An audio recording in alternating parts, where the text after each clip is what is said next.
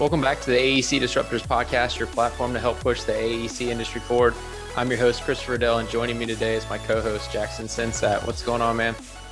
I'm doing great because we just recorded my favorite podcast thus far. Absolutely. It makes this intro very easy.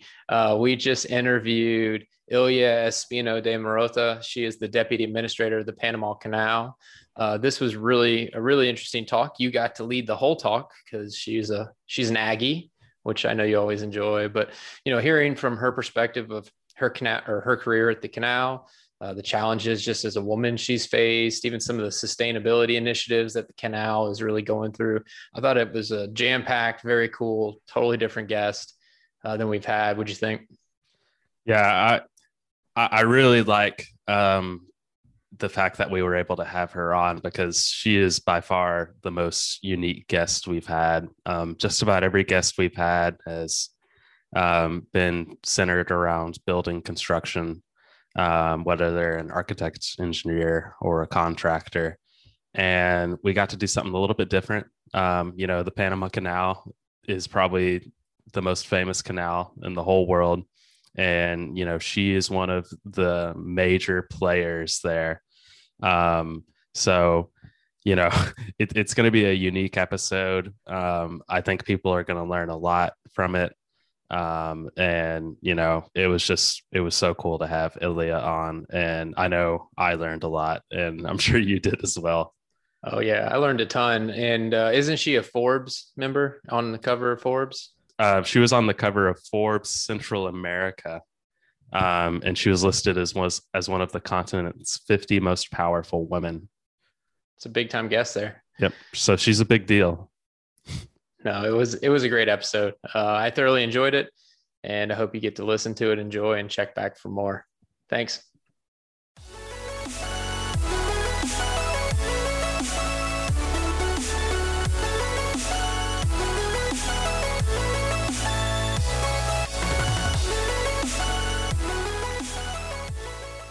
Welcome back to the AEC Disruptors. I'm here with Christopher Riddell, the host. I get to open this episode, so it's very special. It's also very special because we are here with the Deputy Administrator of the Panama Canal, Ilya Espino de Marotta. So how are you doing, Ilya? Hi, good morning. I'm great. Thank you. Thank you for the invitation. Absolutely. Awesome. So I came across your work because, you're a fellow Aggie, and the Association of Former Students did a great article on you. And, pretty much from the moment I read it, I was like, okay, we need to get her on the podcast. And I'm really happy we did. So when we have our guests on, we kind of have them walk through, their career path and what got you to this point. So could you touch on, what got you interested in working, near the ocean, and what's brought you to this point with the Panama Canal? Sure, it'd be my pleasure. Well, I fell in love with the ocean when I was at the age of 15, and I was a real fan of Jacques Cousteau. I started scuba diving when I was 16, and I really wanted to be like a scientist, research, Smithsonian type person. So when I graduated from high school, I got a scholarship, a Fulbright scholarship to go to school in the States for marine biology. And after a year and a half, I came to Panama to see the potential jobs I could get. And really it wasn't at all what I had envisioned. Panama at the time was not big in research, marine or anything like that. So I would have to work like on a shrimp farm out in the country. And that was not my idea. So then I left the scholarship and I said, well, I need to be near the ocean because that's what I wanted to do for life. So I envisioned oceanography. That's how I got to Texas A&M. So I did oceanography for a semester. Again, a lot of research, not possibilities in Panama. So I figured, well, ships are on the water, so I can work on ships, either designing or maintenance. So that's how I ended up in marine engineering. And actually it's been a wonderful career. My first job when I graduated was in the Panama Canal shipyard, where we do maintenance to all of our floating equipment, dredges, tugboats, launches. So I worked in the shipyard for like about 4.5 years. And then the canal is 10,000 people, and we have all kinds of different jobs. So it's it's relatively easy to apply to different jobs and move around. So then after 4.5 years, I went to work in dredging division, again, on the water, engineering work. And then I moved to another engineering office, it was more of a mechanical work, air conditioning systems, fuel systems, locomotives, all that stuff. And I got a master's degree in engineering economics meanwhile. Then I went to work as a valuation engineer in accounting, which was a great job.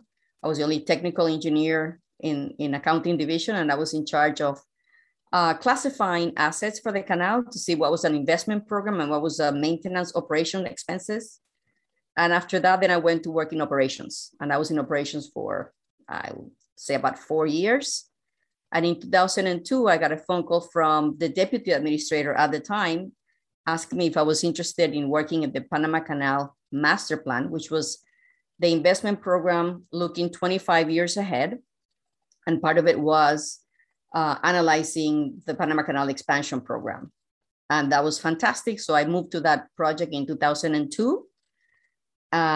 Once it was approved by a national referendum, we started execution in 2007, and I was the manager of a specific area, which was controls, safety, environment, historical documentation. And then in 2012, I was chosen to be vice president of engineering and lead the project into conclusion, which finalized in 2016.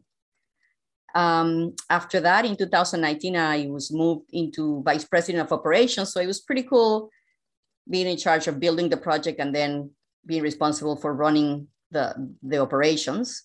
And in 2020, then I was selected by the board of directors as a deputy administrator. And right now I got two hats. I'm a deputy administrator and also the VP of operations. So it's been a 35 long year career. Very fun. Jackson will always take an opportunity to talk to another Aggie. Like, he makes it his point to get as many Texas A&M people on the podcast. So apparently I'm not very good at it because I've only had two at this point, and you are number two. Well, we're a bunch all over the world. Absolutely. And since Chris brought it up, could you talk to me about your experience both at Texas A&M? I know you took some classes at the main campus as well as in Galveston. I actually grew up in that area and have a lot of friends that went to A&M Galveston, and they loved it. So could you talk to me about your experience there? Of course, it was great. I went to College Station for a semester and, of course, a couple of summers. And it's a completely different field, one campus from the other, and they're both great in their own way. But when I got to Galveston, I even got a job. I was a resident advisor in Galveston, and it was so tiny. You knew everybody on the campus. It was so casual, tiny. I think it was 10 guys to a girl, the ratio at the time. And I went recently after like 30 years, and I didn't recognize the campus has so many new buildings. Before, to get something to eat, you had to go across the drawbridge. I had a bicycle to get, whatever. There was no life in the island except for the campus. Now there's even like private apartments and stores. So it was great. But the beauty about Galveston, it was just very small classes. We were only 2 girls in the faculty. One girl, she was a cadet, and I was not. I did not take the license option. But it was fantastic. I learned a lot. And then it was kind of fun going to do my summer classes in College Station because it was more lively. But different feelings, but wonderful. And I also, my roommate worked in the cafeteria. So, it was nice. It was a very enjoyable time, both places. That's good. I too look back with fond memories from my time there. That's actually where I met my wife. Oh, wow. So it was actually at Northgate, if you ever spend any time there while you were in College Station. So in the article, one of the things that just astounded me was when you first started doing work on the Panama Canal, you lived on the Atlantic side of Panama. The other way. I lived in the Pacific. Switched the other way. Okay. I lived in the Pacific and worked in the Atlantic. Yep. Okay. And you would have to drive 2 hours across country every morning, and you'd get there at 7. So you were getting up, as I like to say, before God wakes up. So how long did that last, and what was that like? And also, I assume the canal must span across the country. So were you driving along the canal? Yes, definitely along the canal, not along the waterway itself. In some areas, yes, you see the waterway. In some areas, no, through the mountains. Back in 1985, when I started my job, it was a 2-lane road, 1 lane going, 1 lane coming. And you, in the Atlantic side, you have the free zone canal, the trade zone is a free zone. So there's a lot of containers traffic. There was nothing to stop by and eat on the way to the Atlantic side. So that's when I learned to drink coffee, because I was never a coffee drinker, but I wasn't going to get up too early in the morning to make breakfast. And when I got to my job, there was nothing to eat either. So people would make a pot of coffee, and that's when I started drinking coffee. And I developed a taste for it only Monday through Friday. I don't drink coffees on the weekends. So it was first at the beginning, we used to have the across the Isthmus train. So I would take the train, which was really nice because I could sleep, bring a pillow, sleep on the way to work in the morning, and then read in the afternoon. Train stopped working about 6 months after I started my job. So I ended up driving. And then after a while, I started doing some carpooling. I did try to live in the Atlantic side. I moved into an uncle's house, but really there wasn't a lot to do in the area. So I tried it all. I tried the train, it stopped. I tried living there. I couldn't take it. I drove myself, and then I did carpool. So you know, at the time it was like not a big deal. Now when I think back, it's like, oh my God, I did that for 4.5 years. So then my second job was in the middle of the canal, Gamboa dredging division, which is kind of midpoint between the Atlantic and the Pacific. So that was a lot shorter drive and a lot less traffic, because it's like a dead end area where there's no through traffic. And then eventually I made it to the Pacific side where I lived and I worked. So you've kind of been able to work on different aspects of the canal all the way up to this position now, have you not? Yes, it's been great because I've seen a lot of the areas of the canal. First, all that was floating equipment repair, then all of the dredging equipment. And in different stages, I did different things. Like in the shipyard, I did a lot of design. I did cost estimating. I did not so much specs, because we would design in the office and you just walk out in the shops and you see how they're fabricating everything. So it's more of like bill of materials and design of what needed to be done. When I went to dredging, it was more specs for purchases of equipment or design for projects, dredging projects that we actually had to execute. We at the time, we had 4 dredges. Then when I went to the main engineering office, it was specs, writing for contracts, cost estimating, and design. So I was all over the place. And then when I went to work at the accounting division, then I saw the whole company, investments across. I mean, we have water, potable water plants. We have 2 of them, 3 now, 2 at the time. We have power generating plant. We have hydro generating plants. Of course, all of regular, everything else that goes with an operation of this magnitude, everything that had to do with the locks. So I kept learning a lot of the company in different areas. And then when I got to the expansion program, that was like a complete new ballgame for me.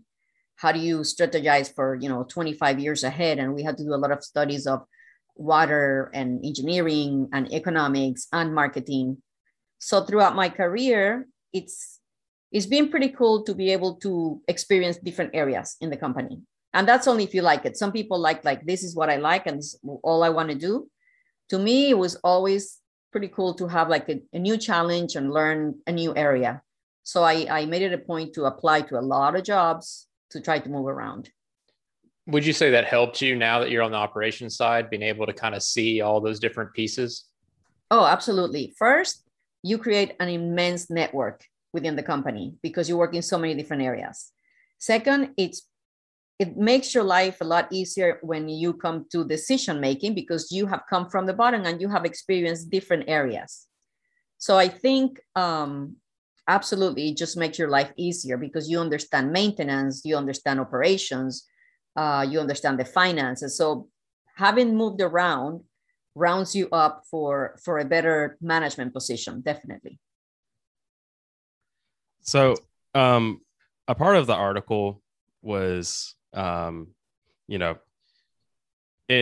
2007, that's when the expansion started, and you got a leading role in the expansion. And within the article, it talks about how you're one of few women on the job site. And when you were, starting to be brought up to have a leading role in this big expansion project, people were bringing up these different names and they were all men. And then it sounded like that was the birth of the pink hard hat and the pink vest, which It sounds like you are famous worldwide for. So can you talk a little bit about that? Absolutely. When my boss got promoted to administrator, he proposed me to take on his job, lead the expansion program.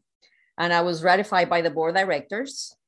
They inquire, why not this man? Why this woman is the one you're proposing, And of course, he had to defend his position, and I was ratified. But I learned that there was some skepticism. Can she do the job? Because it's a she. And that's when I've never experienced that in my life before in that sense. Because when I went to college, we were two girls in the faculty, and it was a non-issue. When you work in the, let's say, professional technical area, everybody produces technical work. So your gender is less of an issue until you start getting into management. That's when there's a little bit of question like, can she do it? And I never really knew that existed until that year. I never felt it, because always I got promoted by a man. I always replace a man. And I just thought, women don't like this, so that's why there's no women in here.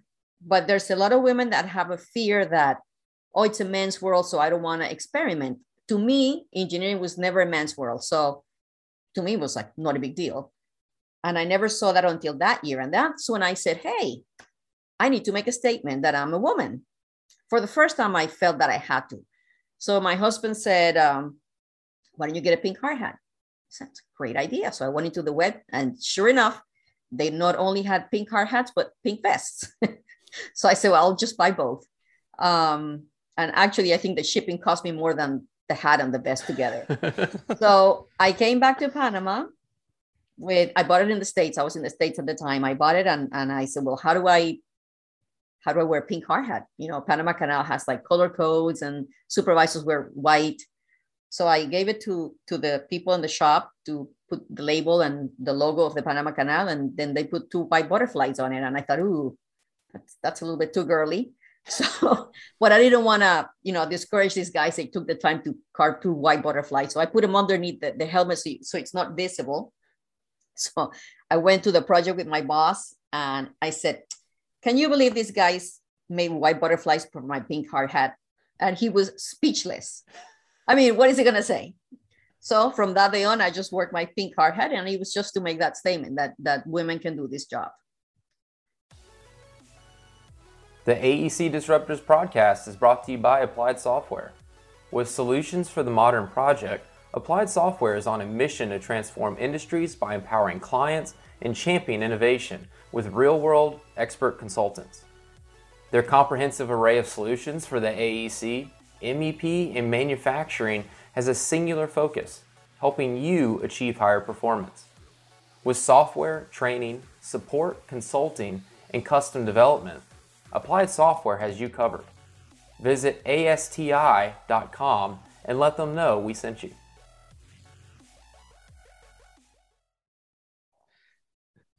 I did want to touch on, so, Chris and I, we mainly talk to people who do building construction, and we both come from the building construction realm. I grew up near the ocean, but I consider the ocean to be very scary. I also consider it to be unpredictable. Now, I love, swimming in the ocean and things like that. But when I think of the challenges that we faced in the building construction industry on land, where it's a little more predictable, and I think about the ocean with tides, weather events, and just the immense power the ocean has. What is it like to do engineering with a focus on, the ocean itself? Well, boats, I mean, they float. So I don't know, it's just different. You don't need to have a stable foundation to be fixed in one place. It's more the power, the engines, people living in these quarters, the distances you got to go. So it's quite different. And when we build the new locks, seismic criteria was very important, and water pressures were very important, because basically you have a boat or a vessel or a ship that is on sea level. And in the Panama Canal, we elevated 87 feet above sea level. You go through an artificial lake on top of the mountains, and then he comes down. So water pressure is quite important. Water is pretty amazing. Canal is basically a water elevator. So water pressures are very important. We have on the Pacific side, there's an 18-foot tidal range. In the Atlantic side, it's about 2 feet tidal range. So when you think of engineering the structures, you gotta contemplate that. The water pressures you're going to have, the tidal ranges you're going to have. And the other thing that it's quite important for us in the maritime sector is the water, because you go from fresh water to salt water and the other way around. So you also, for materials, is quite interesting. The concrete mix you're going to use, the type of coating you're going to use on your equipment that's moving from fresh water to salt water, the type of maintenance. So it's a very diverse field that you got to think a lot of different aspects, because it's not just land, it's land and water. So it's quite interesting. So yeah, that's something I've always wondered, because there was a time where I wanted to go to A&M Galveston and do something similar, and with just the way the ocean is, I've always wondered, what is it like to do something like that and basically control the ocean and build these, incredibly strong, structures that can withhold it. So I had to brush up on my history, but I read that, back in '79, Jimmy Carter basically signed a bill saying that come 2000, Panama was going to have full ownership of the Panama Canal. How big of an impact does the canal have on Panama's economy? Oh, it's huge. When the Americans built the canal, there was a for life treaty that said that the canal would own the strip of land and the canal. And I think they paid rent. I don't have the number in my head right now, but in the 100 years, basically, that the canal was under U.S. ownership, the economic impact to Panama as a country was nil, because you also had the military bases with a lot of land. So it wasn't just the canal, it was all the different military bases, So when the treaties were signed, and we have a 20-year transition period when the transfer was going to occur, then a lot of the labor, because it was mainly U.S. citizens that worked in the canal at the time. So we started a transition program, and a lot of Panamanian professionals like myself were hired to take on roles when the Americans would go away. So I enter as what they call a career intern. I started as an engineering technician, NM5, with a target of NM11, I think it was. And that was like a 3-year developmental program to have Panamanian professionals. So the workforce increased significantly in Panamanians. I don't think there were many Panamanians that had managerial roles. So in those 20 years, we started moving up. And when the canal was, and it was a break-even operation for the US government. The Panama Canal compared to the US government, it's income-wise is not relevant. I mean, it was a drop in the bucket. So we had a break-even policy. We weren't here to make money, and whatever Congress appropriated as a budget, you had to spend it in order to get the same or more for next year. Because if you underspend it, you wouldn't get appropriated funds for the next year. So when the Panama Canal was transferred to Panama, the vision was, this is a business and we need to make money to give to the government to help the country's finances. And that's our goal. So we are, every revenue goes to the country, and we have given, I think, about $18 billion in the 20 years of the transfer. Of course, it has increased significantly because of the expansion. But you can see the difference that under the US, the Panama Canal was irrelevant for the Panama economy as a country, and also the ports were managed by the US. The ports were not Panamanians. So after the treaties, the ports became Panamanian. So now we have 5 different ports, 2 in the Pacific and 3 in the Atlantic, that generate a lot of income for job generation and incomes for the country and development of the private industry, of the port industry in Panama. So it's been significant. You mentioned, switch gears a little bit. You mentioned that when you kind of went to the operations side, you were looking more at master planning as part of like the expansion. I'm curious a little bit as to how does, when we look at several months ago, what happened in the Suez Canal where it kind of got blocked, do you all look at things like that as, to help you plan now of what possible things you may need to avoid in the future? Or how do events like that impact the current master planning at the Panama Canal? Yeah, safety is key for us. Differences from the Panama Canal and Suez. We are 80 kilometers long. They're, I think, 280 kilometers long. So it's a longer stretch. They are a sea level canal. We are a lock canal. So, and our pilots actually take control of the vessels. In Suez, the pilot is an advisor to the ship's captain. Here, so now we have a workforce about 272 pilots, and we put about 13,000 ships per year. So these 272 people are constantly transiting vessels through our canal. So they're very familiar with the canal. We have a dredging division that makes sure that the navigational waters are kept clear of any problems. We constantly doing surveys. And we do have a very narrow stretch. It's called Gaylord Cut or Culebra Cut, where we have one-way transit for the biggest vessels. We also have complete illumination throughout the canal. It's very well lit up.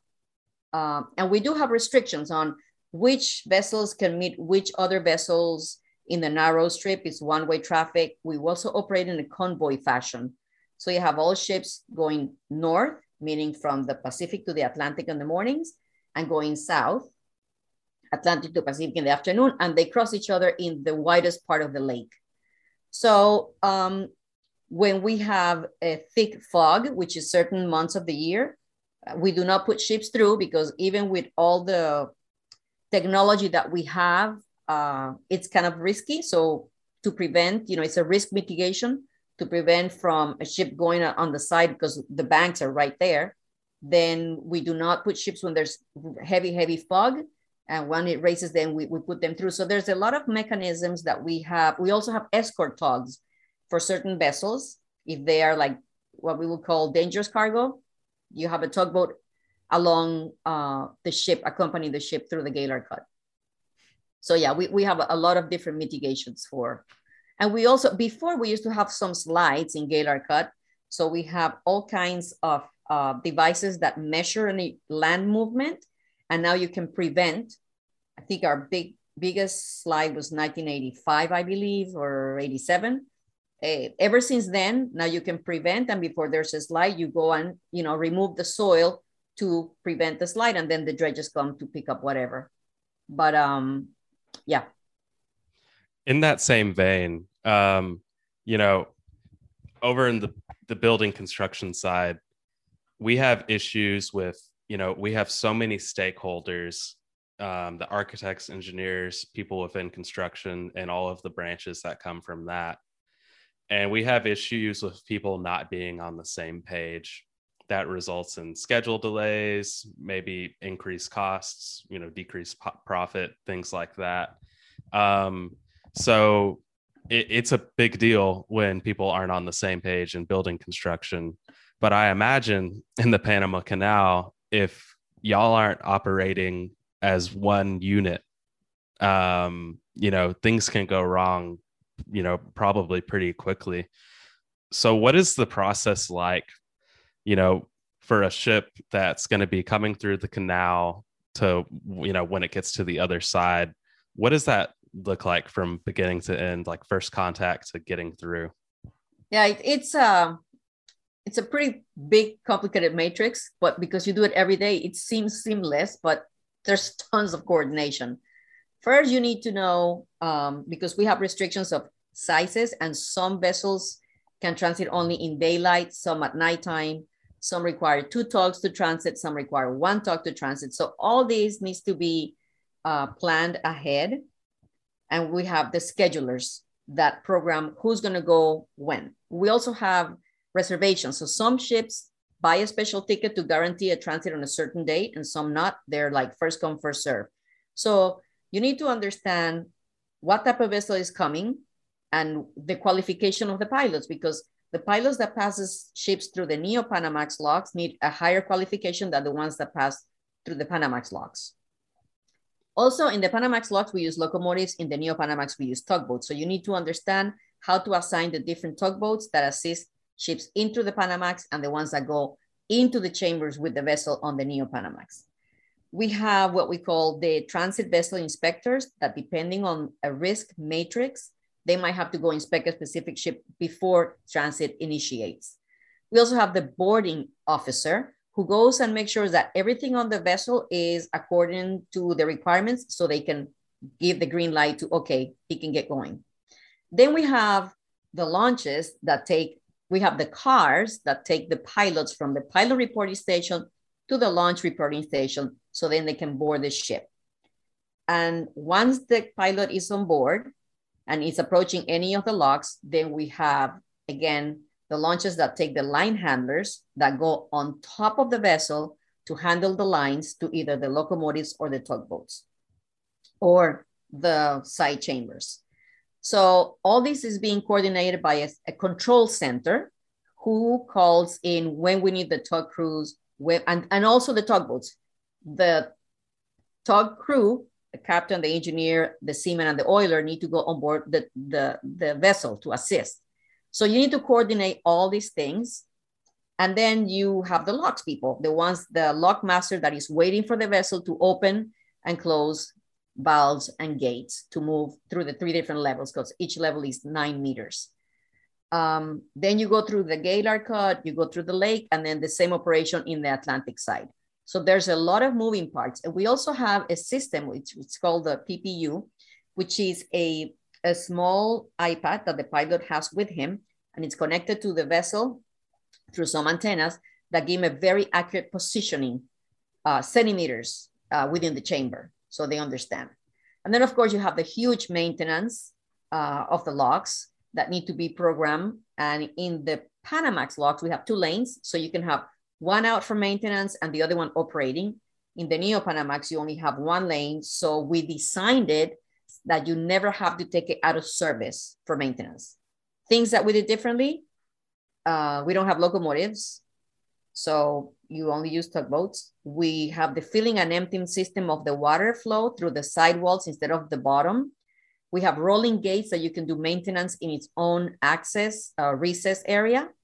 In the Panamax locks, there are miter gates that you need to actually float and take to a shipyard for maintenance. So all these things were taken into account, so you never have to close the Neo-Panamax lanes for maintenance. You can do it while you're operating. What's kind of the average time it takes for like an average ship to get through that whole process? If you are a reserve vessel, under 18 hours. And the actual transit time, it's about 8 to 10 hours. And the 18 hours would be with the waiting time. If you are a non-booked vessel, it could take 24, 36 hours, depends on the queue. We have vessels waiting to cross. Sometimes the queue is 120 vessels, sometimes it's 60 vessels. Okay. So we try to analyze waiting time versus waiting days. If you have somebody waiting more than 4 or 5 days to come across, that's not very good, but we have gotten up to 12 days sometimes when we have a long queue. Right after the pandemic, we had long queues, but now we're kind of back to balance. That's logistics. Big time logistics, yes. And rainfall is key because the canal operates on rainfall. So we also have a meteorology office that is always looking at rainfall so we can have the right lake level because we can only hold a certain elevation. After that, then we'll have to spill water if we don't have enough storage capacity.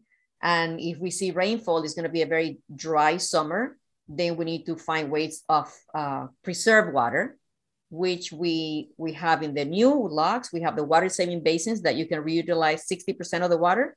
And in the traditional locks, we devised or created a way of saving water too by moving water from one chamber to the adjacent chamber. So you reutilize the water.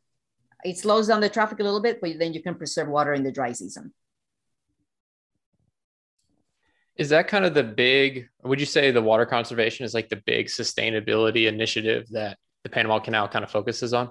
Absolutely. We're starting a program on, because there is a, I don't know, I don't want to call it climate change, but there is a change in the climate pattern that now we are having longer and more frequent dry spells that can impact the draft that we offer the vessels. And if you don't offer a competitive draft, then they can use a different route. So right now, we're in the process of starting about $2 billion investment program on water storage and water increase. But yeah, I would say that's our focus right now in the canal is three very important areas. Water conservation and increase, reducing CO2 emissions. So we're going to be purchasing relatively soon some hybrid tugs, new technology for us, but we're looking at that. And also try to consolidate certain areas. How has, and maybe this is an obvious question, but with climate change and how we've seen stronger hurricanes and stronger storms, is that having a direct impact on the canal of yet, or is that something you guys are kind of keeping an eye on of how that may impact you? We do keep an eye on it. In 2010, we had huge rains. Every time when the thick of rainy season is, we have flood control exercises. So people don't get inundated and we can spill enough if we need to and generate. But in 2010, we had a super strong rain, big storms, and we actually stopped the canal for about 8 or 10 hours because the currents were so strong that we actually had to stop. But it's more frequent having droughts than having these strong water spouts that will paralyze the canal, let's say. So a drought is actually worse for you all then, because it lowers everything? Yes, because water you can always spill. We have two spillways, one in the Pacific side, one in the Atlantic. So if you have extra water and you don't have storage capacity, you can generate power and you can spill. Ideally would be to store all that water. So that's why in the new water project, we're looking at increasing storage capacity, which we increased with the expansion program by, I think it was 1.5 feet. We went from elevation 2 feet, from elevation 87, which is the standard lake elevation, to elevation 89. So that lets us store more capacity of water for dry season and to also provide an adequate draft for the vessels. So is the water also being used to generate energy for the canal, or is? Yes. Yeah. The water from the lake, about 55% of the population of Panama takes raw water to make into potable water. So it's let's say a two-purpose lake, ships and potable water. Very cool. I've always heard, yeah, and then the hydroelectric power too. I've always heard is very efficient. I think in Costa Rica, they're doing something as well with they're harnessing the energy from their volcanoes. I'm blanking on the name for that. Maybe geothermal. Yeah, geothermal Probably. sounds right. There it is. Yeah. All right. Ilya, thank you so much again for joining us on the podcast. It's been an absolute pleasure. The last thing we have, or the last thing we have to ask you is, what's next for the canal, over these next 10, 20 years? Well, I don't know if we'll build a fourth set of locks, but the land was left in case we need it, if there's enough demand in the market and if we can secure enough water. Right now, we wouldn't have enough water to make a fourth set of locks. But we're looking at being carbon neutral, definitely. That's one of our goals. We're looking at digital transformation to improve some of our processes and be more efficient. We're looking at, storage of more water. Absolutely, that's necessary.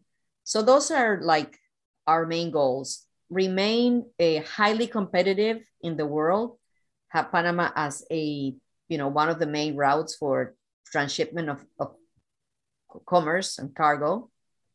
Something that's very interesting is that when we analyzed the project, the third set of locks, we thought the biggest container vessel would carry 12,000 containers on board.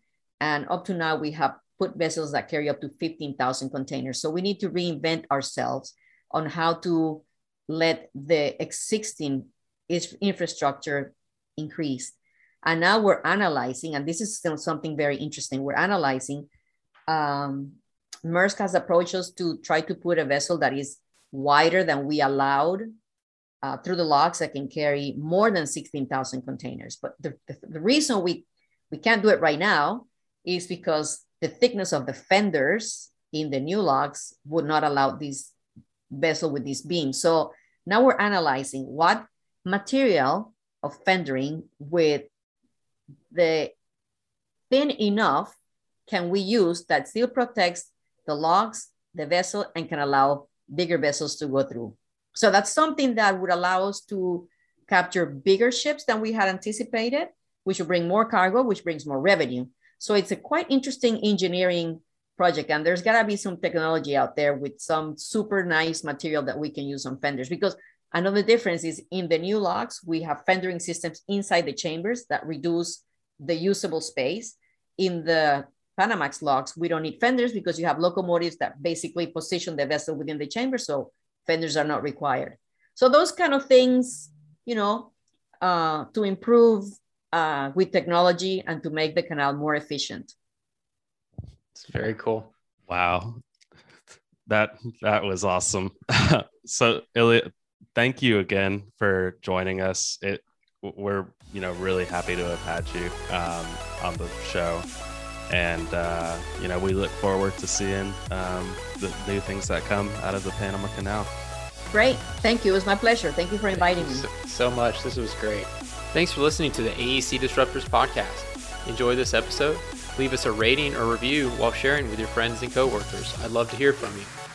Send me a LinkedIn request or follow our LinkedIn page and let me know if there's a topic you'd like to hear. You can listen to us on Apple Podcasts, Spotify, or wherever you listen to your podcasts. Thanks for listening. The AEC Disruptors is directed by Christopher Riddell, produced by Todd Wyant, edited by Eric Daniels, and co-hosted by Jackson Sensat. The AEC Disruptors is an Applied Software production, copyright Applied Software 2021.